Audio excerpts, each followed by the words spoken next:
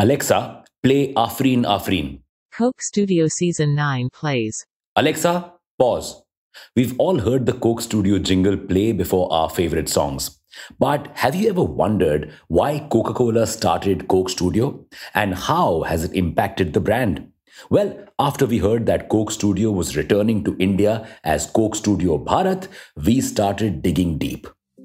Welcome back to Revolution Read On, a daily podcast where we break down one story from the world of business and finance.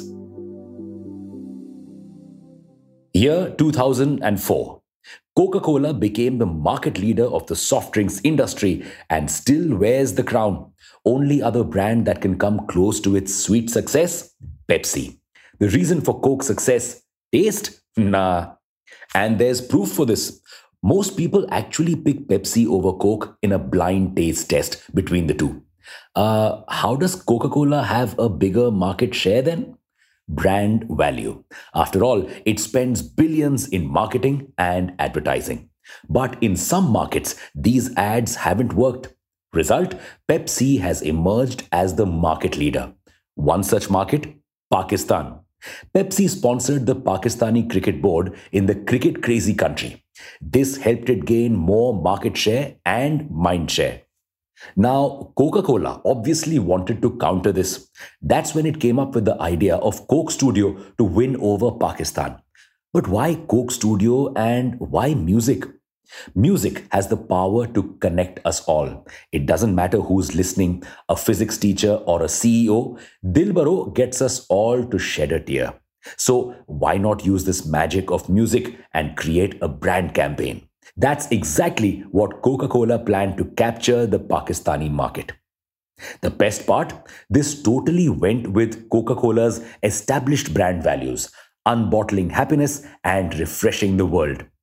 The problem? Pepsi had captured the music space with the Battle of the Bands. So, Coca-Cola had to come up with something different, something unique that would connect with everyone. It chose fusion music that would attract everyone, from the little boy learning the guitar to the older grandma knitting sweaters. This worked like a charm. Coke Studio didn't just win the hearts of Pakistanis, it won over the entire subcontinent. India, Bangladesh, Nepal, everyone was a fan. This newfound love increased Coke's market share to 38.8%. It also brought down Pepsi's 80% market share to 51%. With Coke Studio songs getting more and more popular, they were featured in Disney's Miss Marvel. Coke's market share could go even higher. While Coke Studio may be just beautiful music for you and I, it truly put Pakistan on the global map. It saved its music industry. But this came at a cost. Were the costs worth it? Coca-Cola has famously never revealed how much it costs to run Coke Studio. Some research agencies estimated that in 2015, it spent about $6 billion, 15% of its total worldwide revenue on the Coke Studio project. So, is all this hassle worth it? If you look at the example of Pakistan, then yes. In fact, in most countries where Coke Studio was launched, Coca-Cola has won market share or emerged as the market leader. And this isn't just a money-burning exercise. Coke actually earns from Coke Studio. How? YouTube monetization. Now, this may seem like a small number, but what other marketing campaign actually puts money in your hands along with consumers?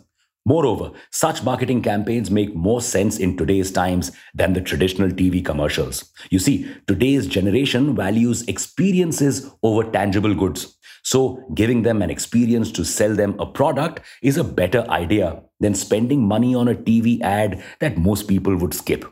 And Coca-Cola needs this more than ever today. Probably why it is relaunching Coke Studio in India. More and more people today are aware of the harms of the excessively sugary drinks that soda companies sell us. No matter how strong or sexy or sappy, a TV ad wouldn't be enough to convince such health-conscious customers to drink soda. But music builds familiarity in their minds. They will subconsciously think of Coke every time they hear a Coke Studio song. And this could just convince them to sip soda, all without them even realizing what happened.